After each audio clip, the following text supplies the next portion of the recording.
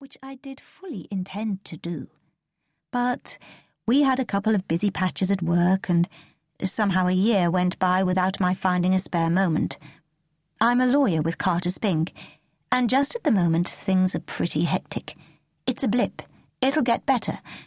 I just have to get through the next couple of weeks.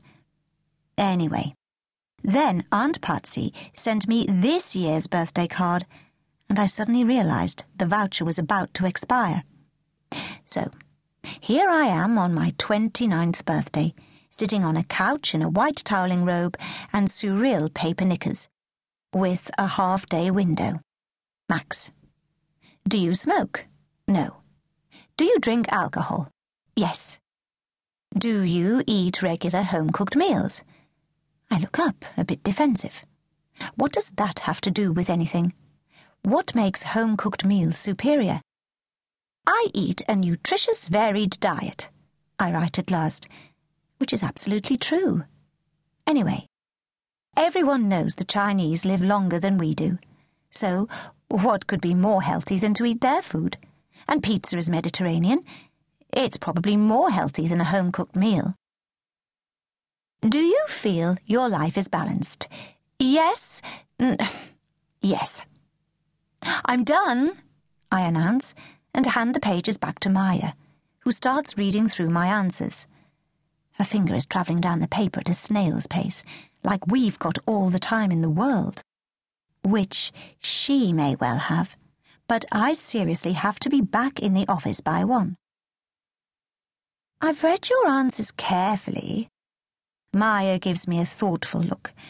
And you're obviously quite a stressed-out woman. What? Where did she get that from? I specifically put on the form I am not stressed out. No, I'm not.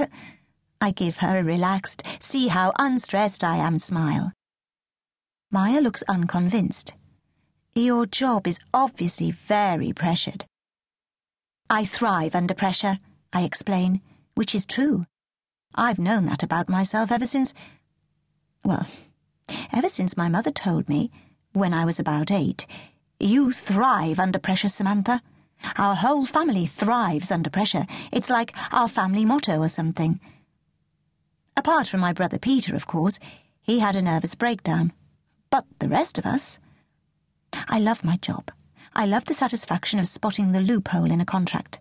I love the adrenaline rush of closing a deal. I love the thrill of negotiation and arguing and making the best point in the room. I suppose just occasionally I do feel as though someone's piling heavy weights on me, like big concrete blocks, one on top of the other, and I have to keep holding them up, no matter how exhausted I am. But then everyone probably feels like that. It's normal. Your skin's very dehydrated. Maya is shaking her head. She runs an expert hand across my cheek and rests her fingers underneath my jaw, looking concerned. Your heart rate's very high. That's not healthy. Are you feeling particularly tense at the moment? Work's pretty busy right now, I shrug. It's just a blip. I'm fine. Can we get on with it? Well... Maya gets up. She presses a button set in the wall, and gentle panpipe music fills the air. All I can say is, you've come to the right place, Samantha. Our aim here is to de-stress, revitalise and detoxify.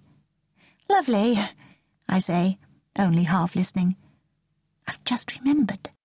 I never got back to David Eldridge about that Ukrainian oil contract.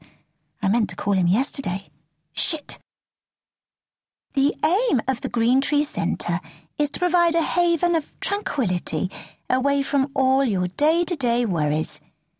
Maya presses another button in the wall, and the light dims to a muted glow. Before we start, she says softly, do you have any questions? Actually, I do. I lean forward.